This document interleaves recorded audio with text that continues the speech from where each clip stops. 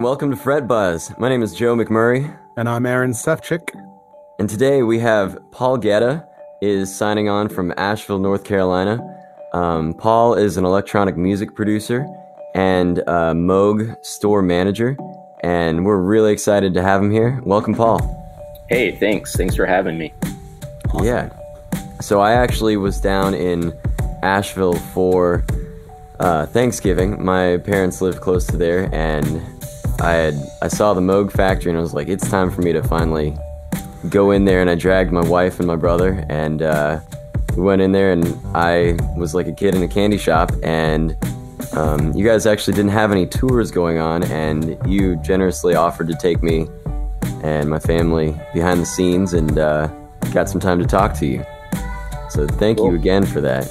Yeah, glad you made it. It's always a pleasure to have people who are excited come by and to share that stuff with them. So, Yeah, so how did you end up working for Moog? Were you already very into synths beforehand, and then you lived in Asheville and you sought them out? yeah, so I was working for a company called Keith McMillan. They make MIDI controllers. Okay. And are, I believe, now owned by Pearl or have some distribution with Pearl drums. So I worked for them as a sales rep and an educator. And the Southeast was kind of my territory. So I'd hop in my car and I'd drive and visit all the music stores that carried our products.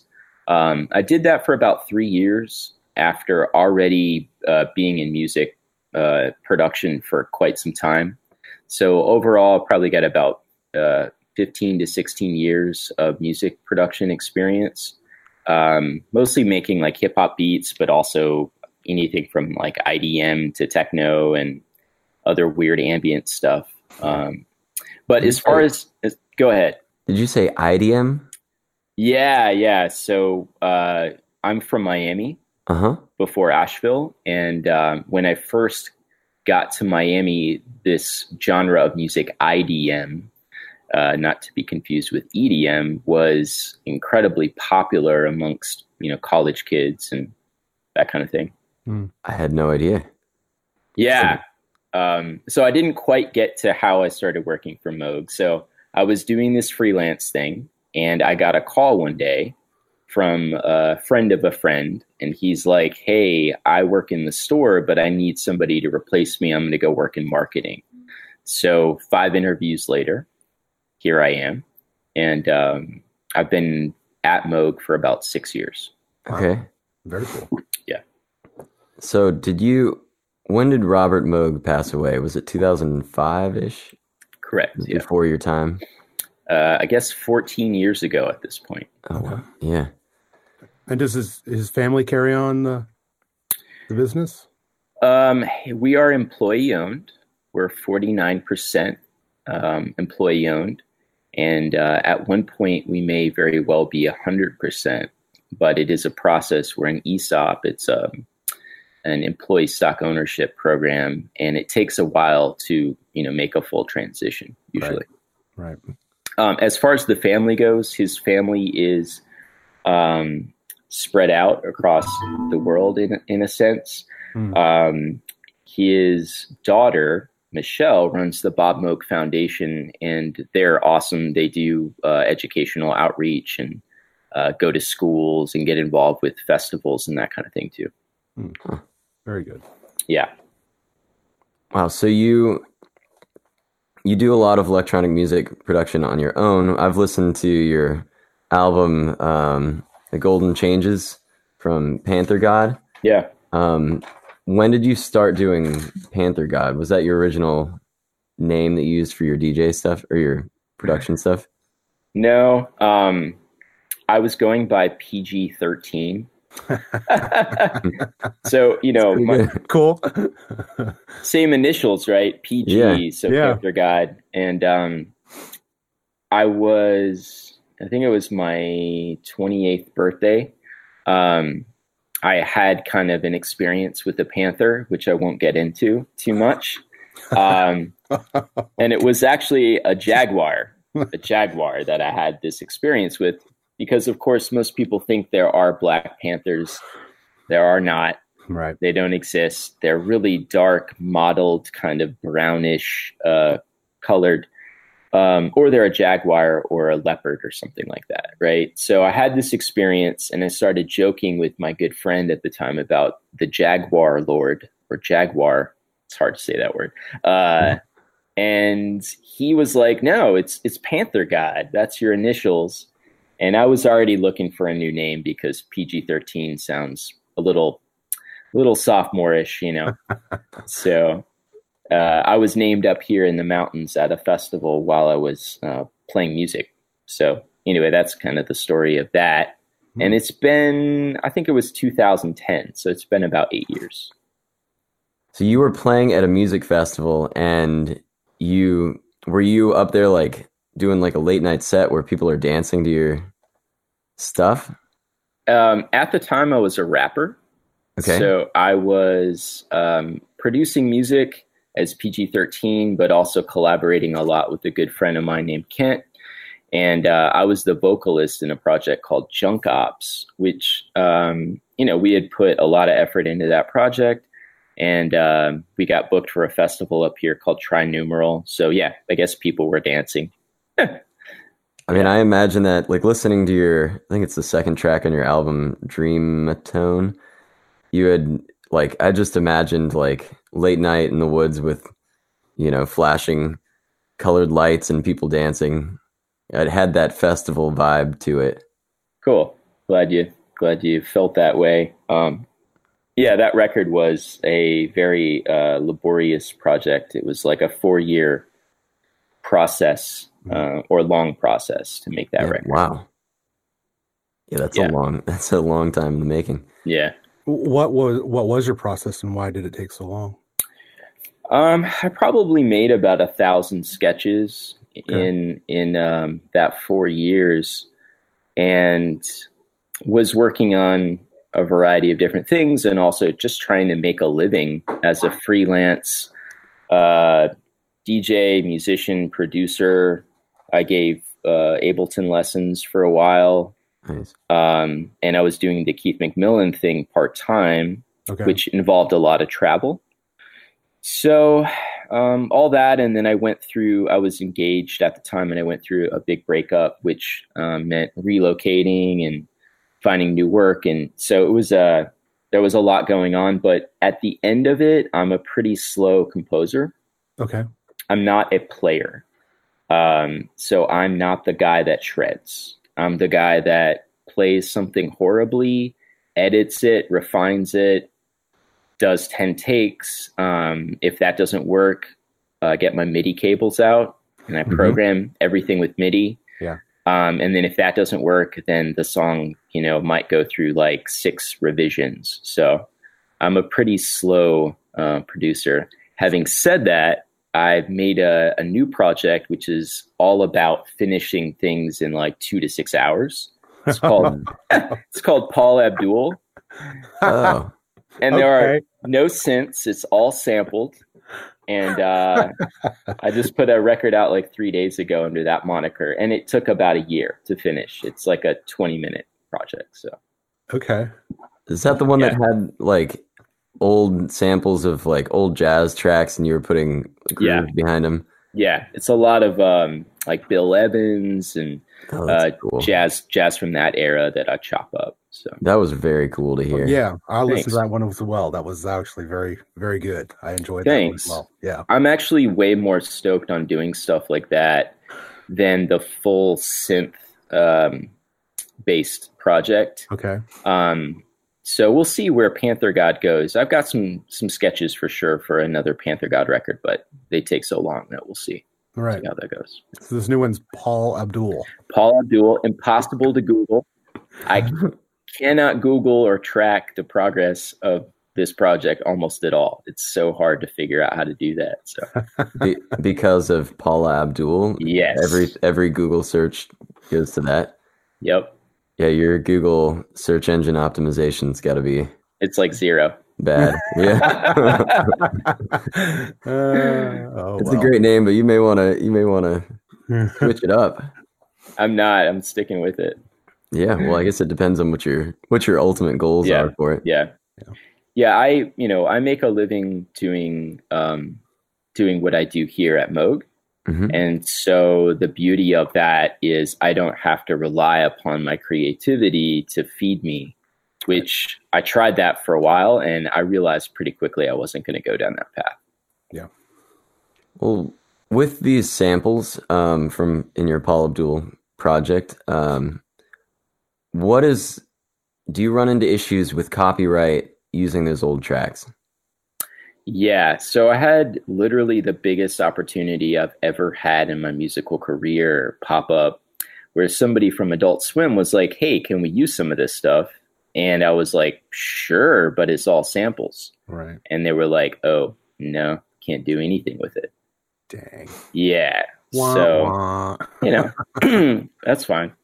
So you're able to post to CD or to what was it, Bandcamp and things like that, SoundCloud, but you're not able to sell the music. Is that what it is? I can sell it kind of, let's say under the radar. 50,000 copies or units is the number that I've heard. You start to get in trouble if you cross that threshold of sales. Right. Hmm. So if you're for 10 years, you're building up your fan base. If you reach that 50,000 or more kind of landmark, somebody might come after you for your entire catalog at that point. So that's when you lawyer up, I guess. But anything under that, typically you're, for lack of a better word, flying under the radar when it comes to copyright holders actually coming at you and saying, cease and desist, or like, Right. you owe us money, you need to clear these samples. Having said that, sites like SoundCloud can often remove your material if it's copywritten. And there are sophisticated algorithms for finding it. So, long story short, there's only so much I can do with the music. I can sell it on Bandcamp. I can usually have it on SoundCloud. It's also on Spotify and iTunes. And YouTube is pretty lenient. But when it comes to licensing and sync deals, it's out of question. Right. Well, we enjoyed your project, Thank you. and hopefully any of our Fret Buzz listeners can go and check you out at Paul Abdul. Is it Paul or Paula Abdul? No, Paul. Paul Yeah. Abdul. Okay. Yeah. Paula Your wouldn't name's make any Paul. sense. I definitely don't own that name. No, my goodness gracious. Yeah, right. Yeah, I'm on Bandcamp. That's the easiest way to find it. And no synths. Actually, I did try to put some synth lines in there, but I tried to keep it pure, whereas the other projects are very, very synth oriented. Mm-hmm. Yeah, can we jump over to that track Jehovah for a minute? Yeah. I want to talk about the sounds that I was hearing. Yeah. Because you've got some. If our listeners listen to the track, it's got these swells, synth swells in the background, or not. I mean, they're not that far in the back, but Yeah. there's that, and then there's a totally different kind of the lead synth, which I don't know if that's a square wave or what that was, but sine wave, but it's got kind of a farty sound to it. Okay. Good farty. But you know what I'm talking about, obviously, right? Yeah. So It's like a really fat lead synth sound. are You we play talking your about melody. the first song on the record? Second song, the Dreamatone. Dreamatone. Yes. Okay. So most all of that particular recording is Juno 60. Juno 60. Okay. Yeah, it's a synth from early 80s. It's considered analog. And Roland made it. And it's actually a really sought after synth. For good reason, a lot of them are breaking down. So a friend of mine that I was staying with at the time had one. And he's like, I'm going to sell this thing. So if you want to use it, now's your chance. So I pretty much did overdubs to layer all of what you hear there. The bass line, which is more, I think, there's like a lead bass sound, and that was actually a soft synth. And it was of an SH-101, which is another Roland kind of classic 80s Okay. synth. Yeah. Huh. And what did you use to create those swells? The kind of synth chord swells? Yeah, it was it was all layered Juno. So it was like pretty limited palette in terms of the different synths I used. Sometimes I might use like 4 or 5 different instruments, but this was pretty much all Juno 660, I believe. Yeah.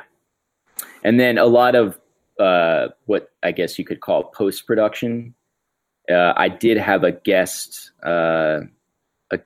help me with the mix down of it. And when I say mix down, I more mean like some of the effects and edits and stutters, sound effects, that kind of thing. And he passed away shortly after he made that. So I definitely have to call him out. A good buddy of mine, he went by Deflon. His name's Derek. And he and I had a project together. So we were collaborating a lot at the time. And he was always great at giving things that final push, that final edge and polish, which, you know, when you from start to finish, you're composing, you're mixing, you're editing. It's nice to have another ear, another perspective. And I find that things come out a little bit better when I do that. So, yeah. Aaron does a lot of studio stuff. He loves the mixing process. Yes. Yeah. I very much enjoy that whole process. Exactly what you're talking about. Yeah. Taking a piece and putting the final touches on it, whether it's putting certain effects on it or just polishing it up or whatever it is.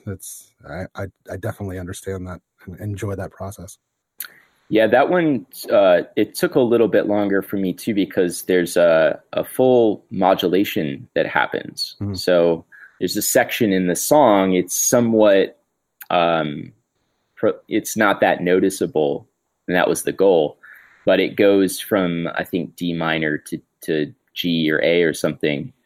So there's a full modulation, tonality wise. And then what I did is I had Derek put everything through another sampler, and he basically replayed and re-triggered everything. Oh, so there was a lot of process involved in that song, and it was a good example of why things took so long on that record. Right. So that song, like a lot of it is based around that D minor chord for a lot of the song. Yeah. And it's just kind of holding on that chord, right? But you're doing cool things. There's a progression, and then the progression, the whole thing modulates, but I think I keep the same progression.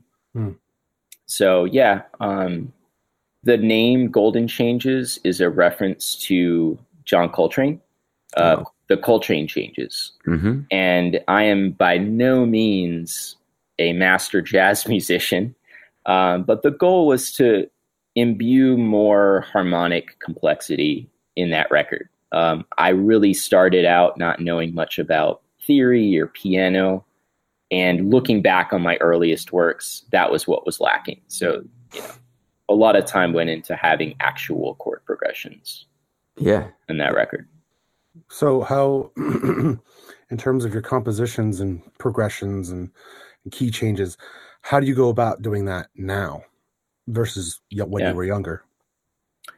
I feel like, to be really frank, I've gotten a little lazy. I continue to learn more and more, I'd say, complex chords and that kind of thing as I get older. But looking back, there were certain things that I was doing where I'm like, yeah, I need to bring that back into.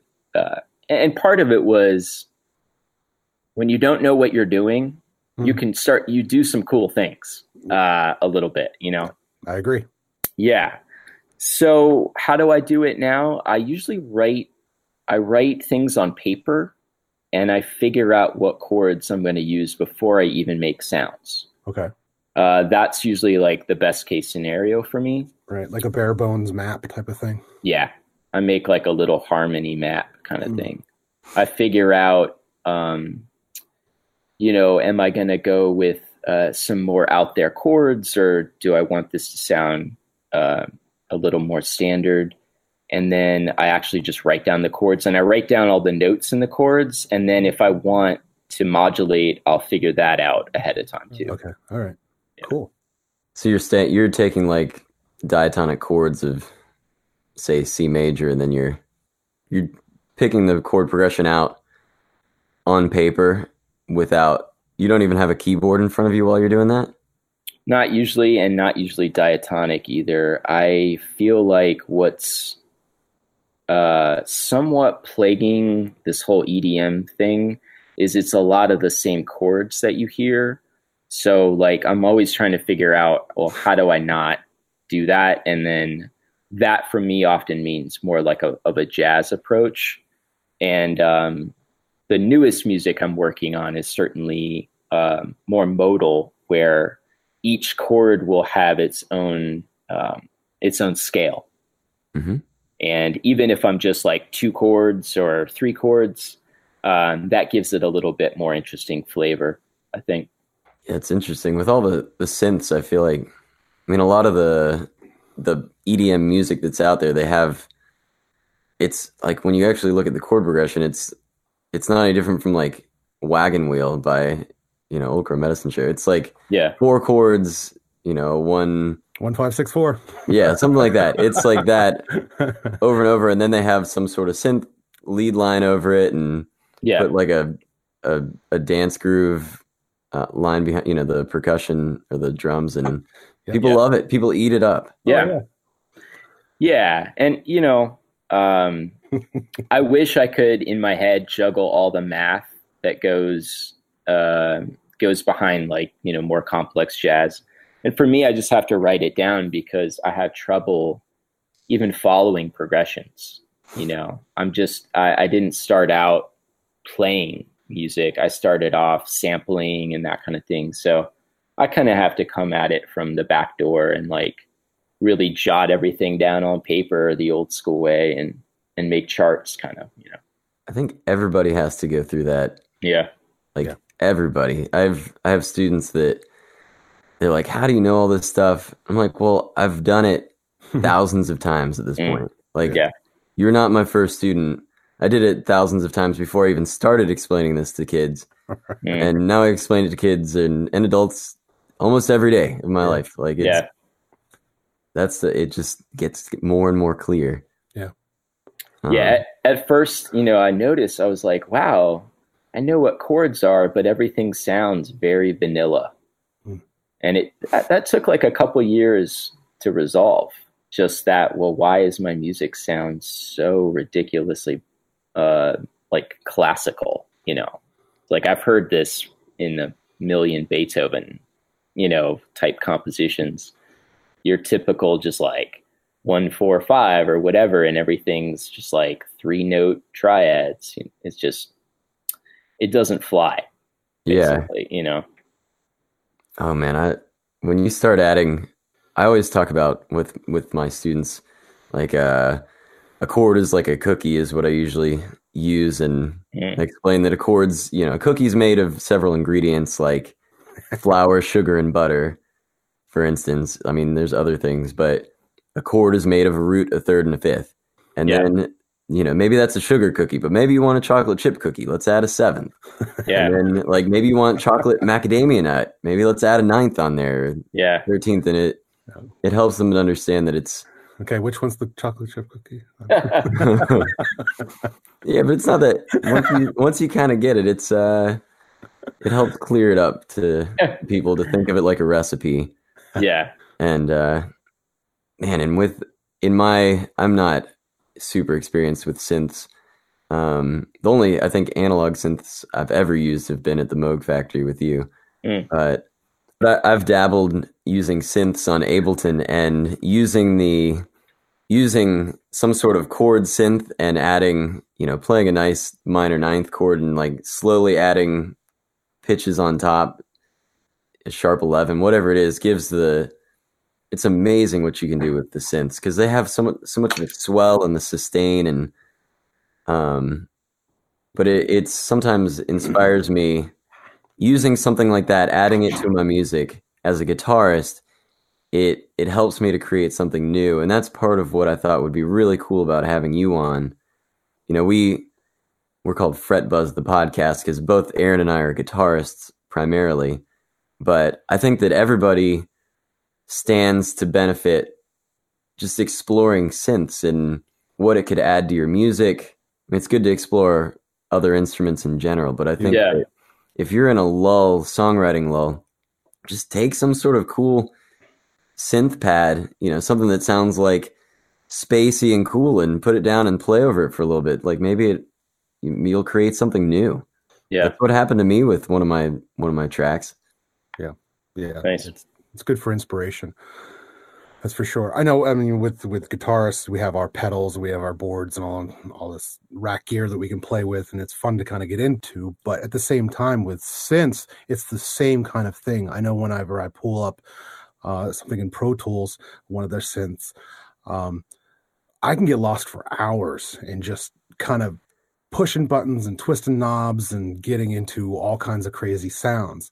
I think for a lot of us who are not familiar with synths and what they can do, obviously it can be overwhelming because there's so much you can do.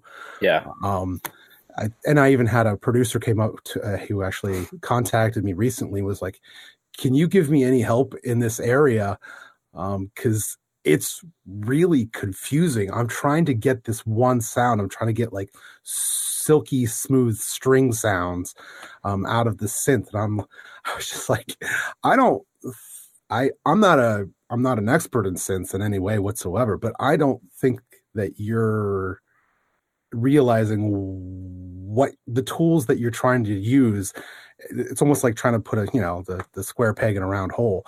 Yeah. I don't think he had this vision in his mind, and I don't think he was going at it in the right way. Okay. So can you achieve that kind of sound? Sure. I'm not sure he was going about it in the right way. Yeah. So, I mean, I think when you have a certain sound or something like that with a synth, it's going to take some time to sit down and familiarize yourself with specifically that synth, because each one is different in so many ways. Yeah, that's a really good point. And it's interesting because I feel like I kind of deal with similar things every day. Like two common things I get.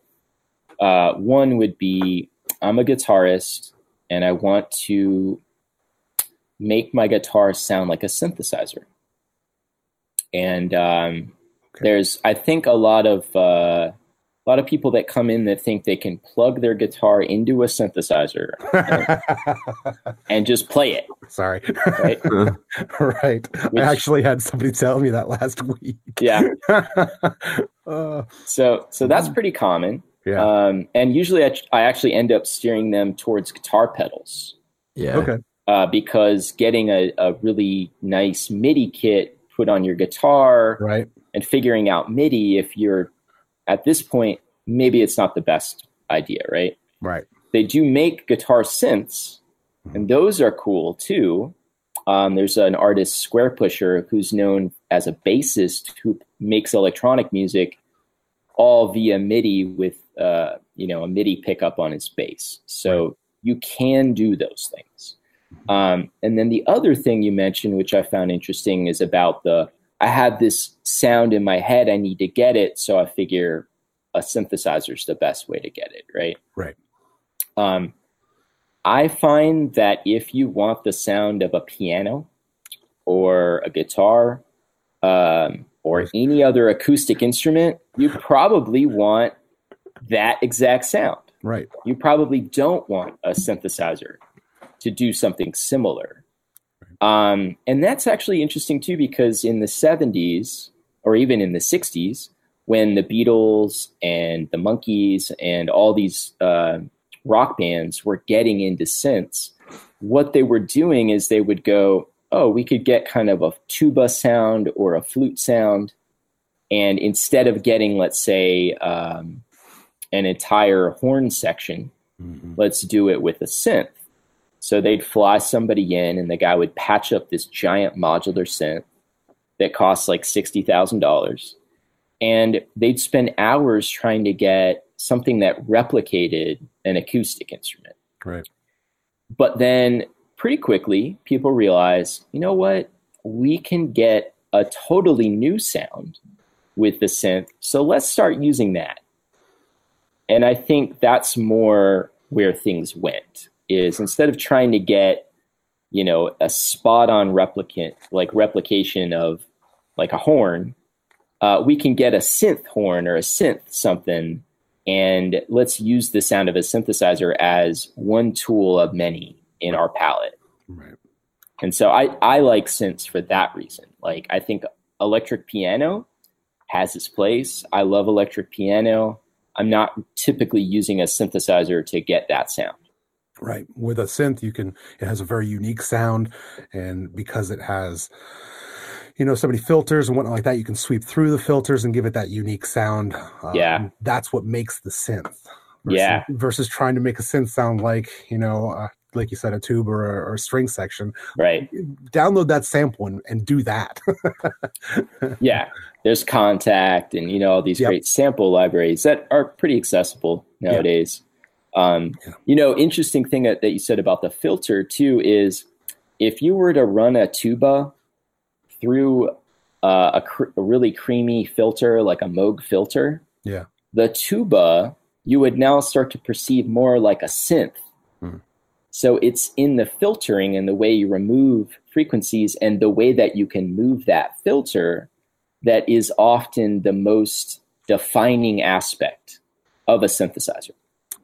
Not the sound source, not the oscillators, which just go, because a tuba, you don't have that option to go, wow, wow, wow, wow, and have a resonant filter feeding back on your acoustic instrument. So if you want an acoustic instrument to sound more like a synth, maybe you just need a filter.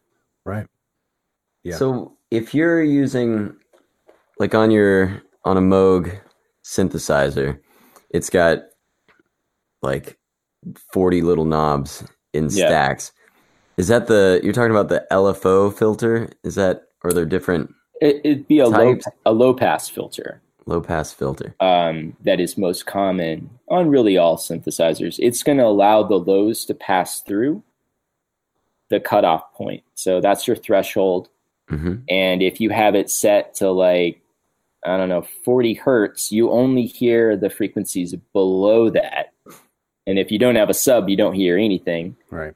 So low pass filter, it's like the naming of it is so straightforward. It's easy to go, what is a low pass filter? But it just allows the lows to pass through a certain. But you're point. oscillating that, so it's like coming in pulses. Oh, right. So if you use an LFO and you route it to the filter, you get that kind of wobble.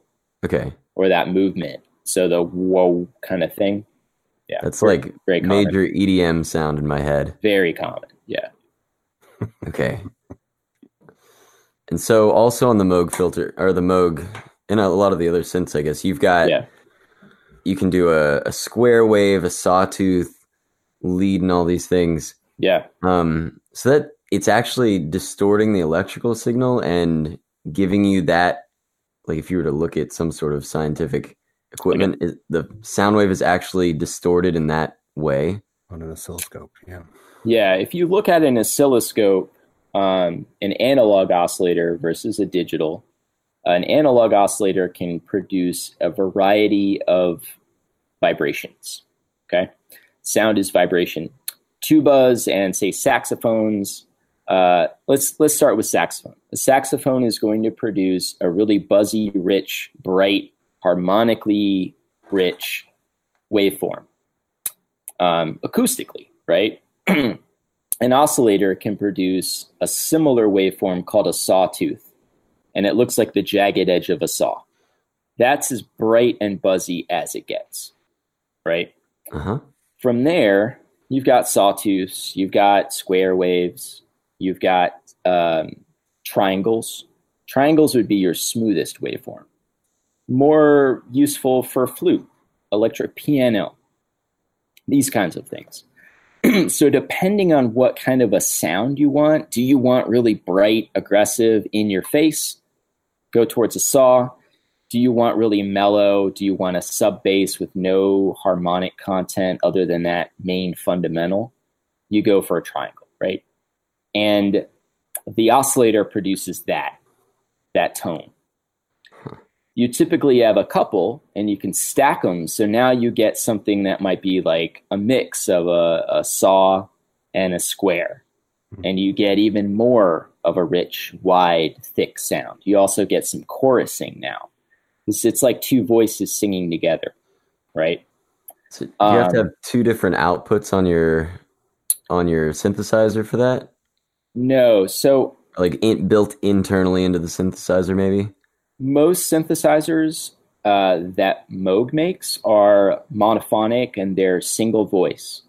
So all of the components, they all work together to give you one signal path that is going to sound as thick and rich as possible. So your multiple oscillators go through one mixer section, one filter, one amplifier. Now, when it gets to a polysynth, let's just take the Korg Minilog, which is a like $500 small little kind of a desktop polysynth. You can play 4 notes. There are 4 signal paths under the hood. So you might have 2 oscillators per voice. You might have 8 oscillators. I don't know what the number is on that. But each one has its own filter in theory. Each one has its own amplifier. And you get a complete signal path for every note you want to play at the same time. That's why polysynths are expensive in the analog world. They're typically big and bulky. It's because you've got every part on the circuit board, multiply it by the number of notes you want to play at the same time. And that's like the new Moog 1 that just came out? Yeah, it's 16 voice. You have 48 oscillators. So you have 3 oscillators per voice, 4 LFOs, and the whole signal path times 16, right? So, yeah. Giant circuit board in the back. 20 circuit boards. 20 circuit boards, wow. Yeah. Oh, wow. That might be the most complex synth of its kind, though. So 16 voices is a lot of voices. Yeah. I've only got 10 fingers. Yeah, get a friend to come in. Yeah. At first, it's like, why do I need 16? Well, it's a 3-part synth, so it's broken up into layers. You could have, like, you play, let's say, 10 keys, but then you have a sound come up after that first sound, like a string section. Well, there goes all your voices right there. That makes sense. Yeah. Wow. So a big thing, I've been like doing some research into these different synths, and like Moog seems to be all analog, but there are also all these digital synths. And I imagine it's a lot like, we had this conversation. We had a guy who works on amps and things, like tube amp versus solid state amp. I'm sure people have opinions about an analog synth versus a digital synth. What are your thoughts on that? They are just different tools, and the whole conversation is a bit of a moot point in that if you need certain sounds, it's very hard to do that on one or the other tool. So if you needed a glassy pad, you probably want a digital synth for that, especially if you want to play 10 notes at the same time. If you want the thickest, richest, lushest, warmest bass tone you can get, and you want it to sound like something you heard off an Emerson, Lake and Palmer record, you probably want a Moog for that. So digital's really good for certain things. Analog's great for certain things. They both have limitations. Where it gets into a conversation about what is better is like, it gets down to kind of like what makes us human. An analog synth is more like a living, breathing organism. You never get the same same sound twice. At a fundamental level, if you strike a key on a Moog 50 times, you get 50 different events. In theory, on a digital synthesizer, if you hit that key 50 times, you get the exact same event 50 times. Now, why would I want it to be different every time? Well, if you play a piano, you strike a key on a piano, hammer hits a string, you've got heat, friction, gravity, and everything else going on in the physical world affecting that sound. So you strike the key 50 times, you get unique events every time. And same with playing a guitar, you can't replicate the same sound. So that's where it gets into this more heady discussion about analog versus digital. Do you think in general analog, I mean, I guess you said it's a richer, thicker sound, but can you get a digital synth and still get a good fat tone? Oh, yeah. In fact, if you need precision, if you need that bass to sound very, very specific way, every note, every time you strike the key, you might even want a digital synth for that. Now, here's where it gets even more interesting. Most analog synths are hybrids. Most all of them, starting in the 80s.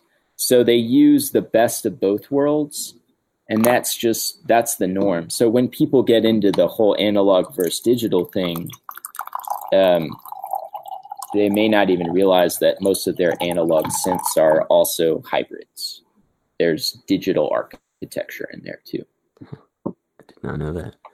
Yeah. So if memory, so if you want to store a patch, if you need MIDI, if you need more precise LFOs that can be synced to your computer's tempo, things like that, they're all digital. So if you were going to, like, if I wanted to get an actual synth or get more into it, yeah, is it better to just like get something on the computer and start messing with it that way? Is it better to get a digital synth and learn on that? Is there specific models that might be good for a person trying to get, like, I want to beef up my tracks. I'm still a guitarist, but I want to have some texture underneath my tracks, and maybe I want to experiment with putting some lead lines or bass lines with the synth. But like, where's a good place to start? Yeah. Well, there are certainly more affordable options than ever. It used to be, in the 60s, you'd have one option, right? You had Moogs, right? In the 70s, then you had ARP and Moog, ARP. And then, you saw Roland and Korg and other companies enter the mix. Well, now you're talking about hundreds of companies making great synthesizers. Right. So it's really competitive, and there are so many options that it's almost like there's no wrong way to get started. Now, I will say this, using a mouse to program a synthesizer, it's really hard to learn what is going on because you're only able to adjust one parameter at a time. You're typically starting with presets. You might not ever know what it is that knob actually does. You might be listening and intuitively kind of, oh, that does this. When you get a hardware synthesizer with a limited number of options, you tend to learn how that thing works. Yep. And so I'd say any analog synthesizer is a really good place to start. We make one called the Werkstatt. It's a little kit. It sounds unbelievable. It's $200. Having said that, that Minilog I mentioned is a good polyphonic analog synth. It's like $500. Okay. And so stuff like that just wasn't available even a decade ago at that price point. So those are great. I'll also mention these little pocket operators by Teenage Engineering. This one is the Tonic. This thing sounds as good as an 808 it'll cost you $90. You fit it in your pocket. Cool. Yeah. So there's certainly no shortage of tools. Yeah. And of course, when it comes to synths, you've also got drum synthesizers. So this is kind of a drum synth sampler. Because the 808 is like a drum kit on Ableton that I pull up. Exactly. Yeah. So that's what that refers to. Well, the drum samples. We're talking about the TR-808, which was an actual drum machine that, there was like a 909 and an 808, and they're both just legendary drum machines that go for crazy money if you can find a vintage one.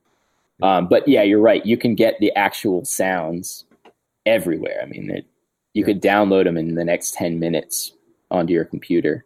Yeah. 808 came out of the 80s. People like Run DMC and whatnot like that made it really popular. Yeah, and then the 909 became really popular for house. So that that kind of like hi-hat, that open hi-hat, you almost can't hear a house track without those hats. That's like the thing that really gives it that like 90s house sound or 80s house sound, I guess. Yeah, that's cool. You talk about hardware and your hand. I liken that to a lot of the compressors and limiters and all the rack gear that we have as engineers. Yeah, you can do plugins, but it's the same thing. You grab a mouse and you kind of turn knobs, and versus actually getting your hands on something. It's a different experience when you can actually play with a drawbar or kind of actually feel exactly what's going on within the hardware when you're touching a knob or flipping a switch, or you actually get to hear it versus like using a mouse or even a MIDI controller where you do have multiple knobs and you can kind of manipulate them. It's just not the same thing. Yeah. The more fun you're having, I think the more inclined you are to dig in and to keep at it. Yeah, I agree. But finding the right tool, that's going to be an individual journey. In fact, when I started with an MPC. So no synthesizers, no drum machines. I had CDs, and I would actually be sampling from CDs right onto the MPC.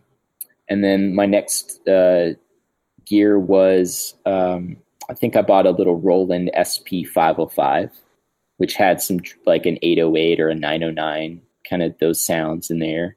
Yeah. And I could sample into that, and it had effects.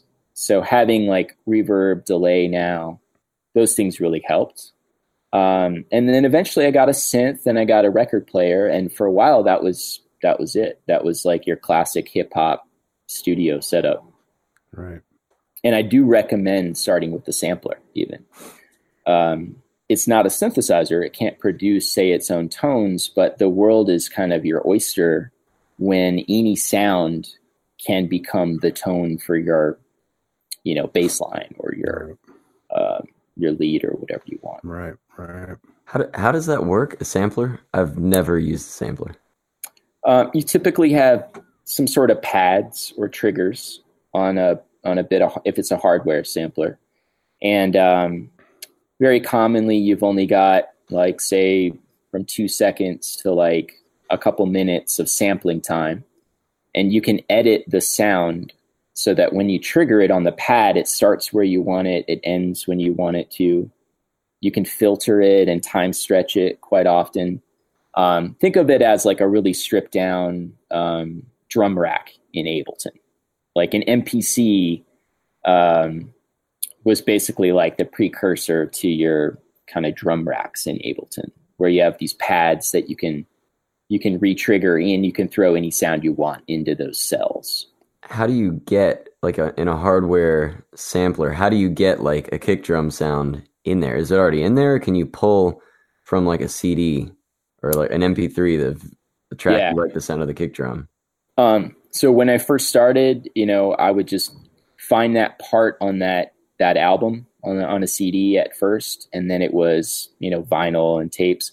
And I just kind of cue it up, hit record on the sampler, grab that kick, but I'm also probably getting a bunch of other stuff I don't want. So then I'd trim it so that it's nice and tight, and hit delete on all the other stuff, and continue that process.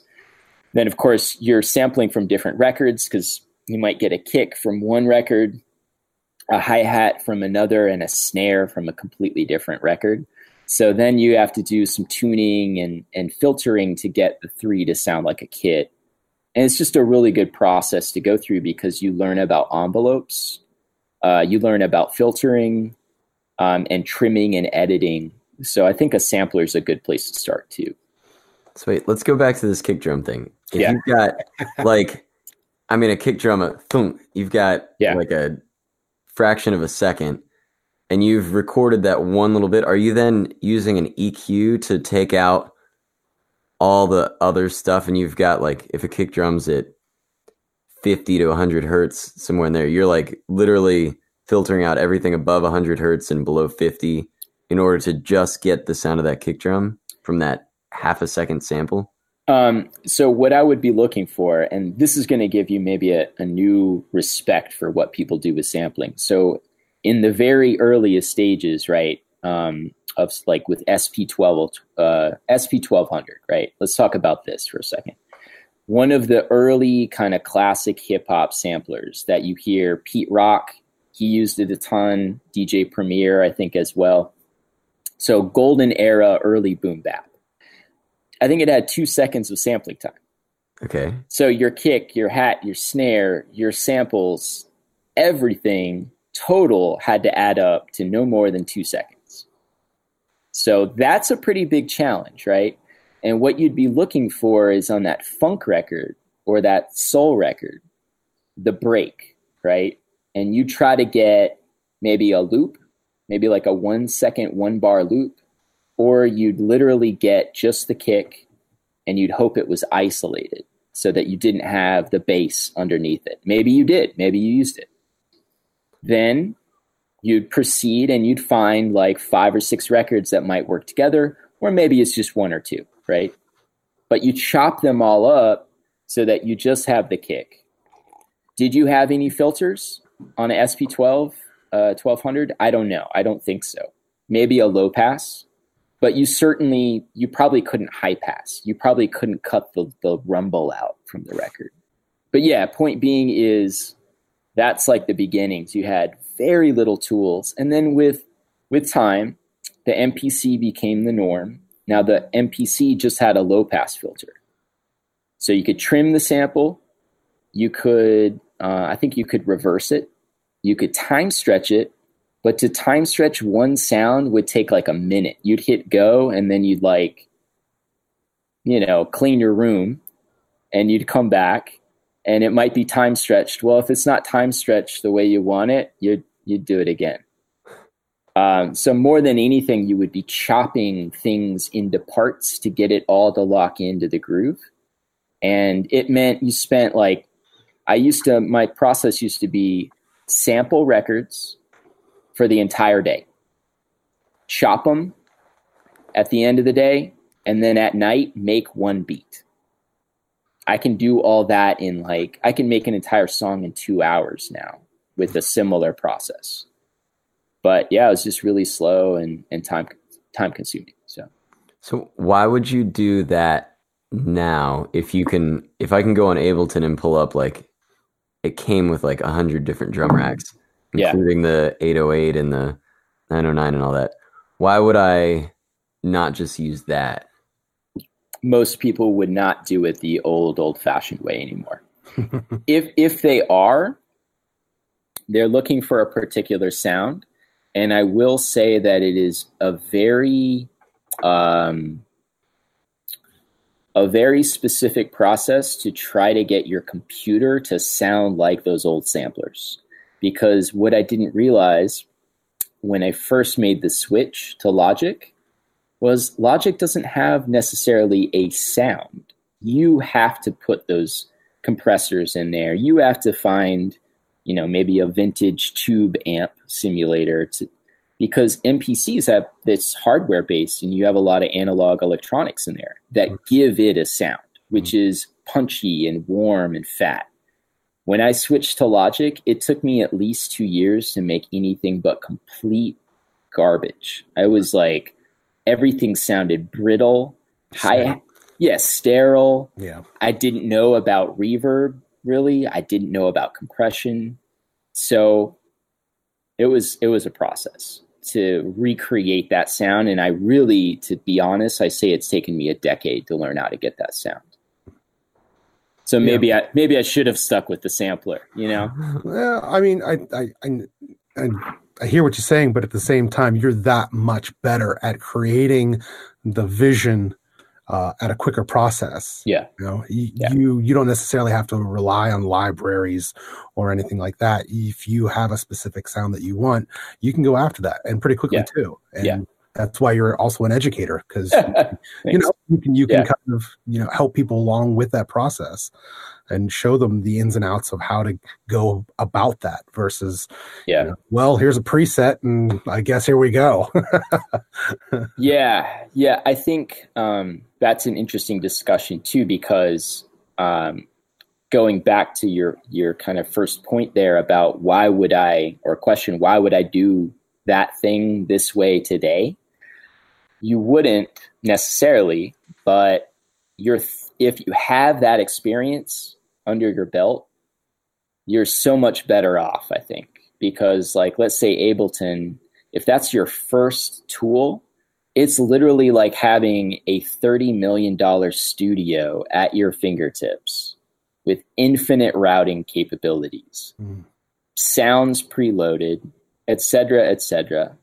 So, it's going to take some time to figure out your sound and how to imprint a particular sound onto your recordings, onto your compositions. So that's why I tell people, even though they never listen, they never really go, oh yeah, I'm going to get a sampler from the 80s that only has 10 seconds, sampling time, and I'll just start from scratch. Most people want instant results, so. Yeah, especially nowadays. They want the thing and they want it now, right? Yeah, absolutely. For you, Paul, and absolutely, actually Joe as well, and actually all of our listeners, there is a wonderful podcast called 20,000 Hertz. I've probably mentioned it before in the show, but they had a episode at the beginning of December called Boots and Cats. And it's all about the 808 and the sounds that hip hop had, and all the classic, synths. It was an excellent episode. It just kind of reminded me, and awesome. Yeah, it's a very good episode. Yeah, that 808 has really stuck around. I mean, oh my gosh, yes. It's funny how you have like an entire genre of music that'll sprout out of a bit of hardware. Like we talked about EDM. Really, let's just say it, dubstep with the LFO to the filter,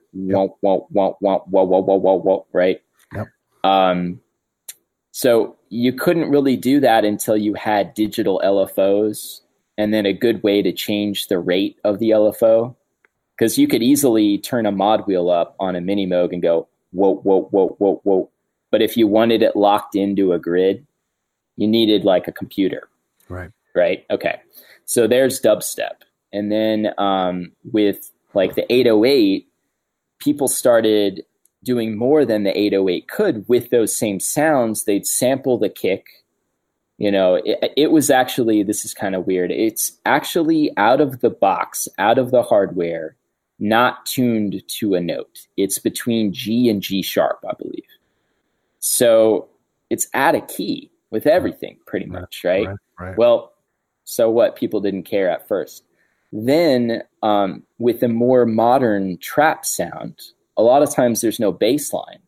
The bass is the kick, and they tune the kick, and they overdrive the kick. So it goes doom, doom, doom, doom, doom. And that sound, you hear it in pop music every day. It's the sound of pop music really right now. It's so funny. I've heard that so many times and I didn't realize what was happening. I don't know if I thought they were like coupling the bass and the kick together, just playing them at the same time. I realized it was just the kick being tuned. I don't know the exact way that they made that kick at the beginning for that sampler, but I do know that you can get an 808 where what you do is you use a filter on a synthesizer, you turn down your sound sources, and there's a feedback knob labeled resonance on the filter.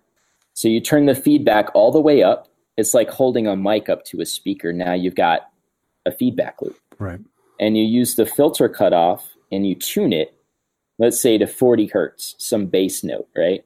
You can tune it very precisely. Then you strike a key and it goes dum, dum, dum. You put that through like overdrive or saturators, and you've got an 808. So it may be that a filter, once again, is responsible for the sound of that kick. Yeah. That's awesome. Yeah. There's so many ways you can manipulate sound. It's so cool. Yeah. The different colors you can come up with. Yeah. Oh, and with plugins now. Oh my gosh. I'm a big fan of Universal Audio plugins. Right. Yep. I've got an Apollo. That was a game changer for me. Yep.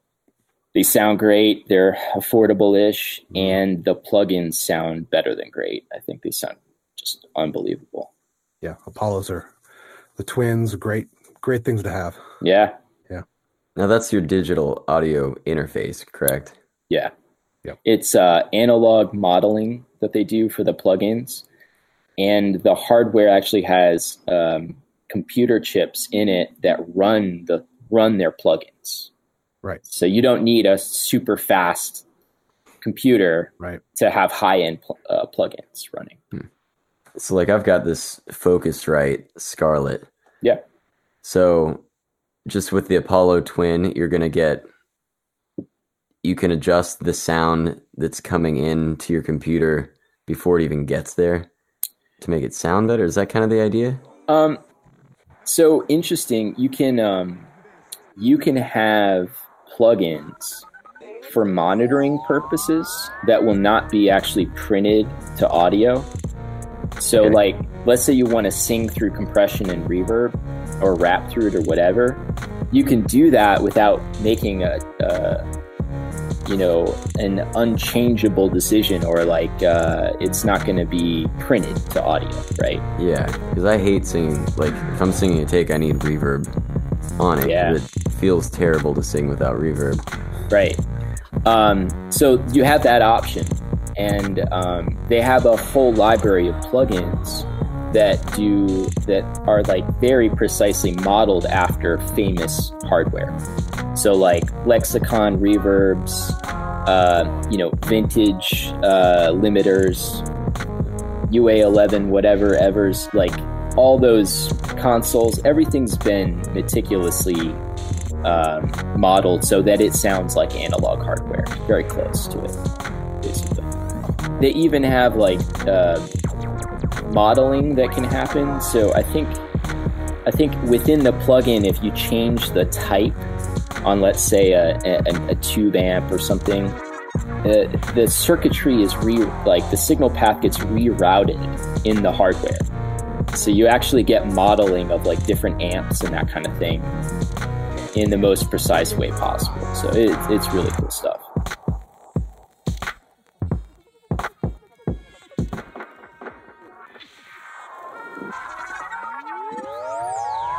And that is where we're going to leave it today. Join us next Thursday as we get into part 2 and dive a little bit deeper into the synth. Don't forget to follow us on Twitter, Instagram, Facebook, join our Facebook group, and stop over at fretbuzzthepodcast.com. And if you haven't already, subscribe. If you want to take the first step in helping us out, go on over to iTunes and give us a review and let others know what you think about the show. As always, thank you for listening. We do appreciate it. And we'll catch you next week on Fret Buzz, the podcast.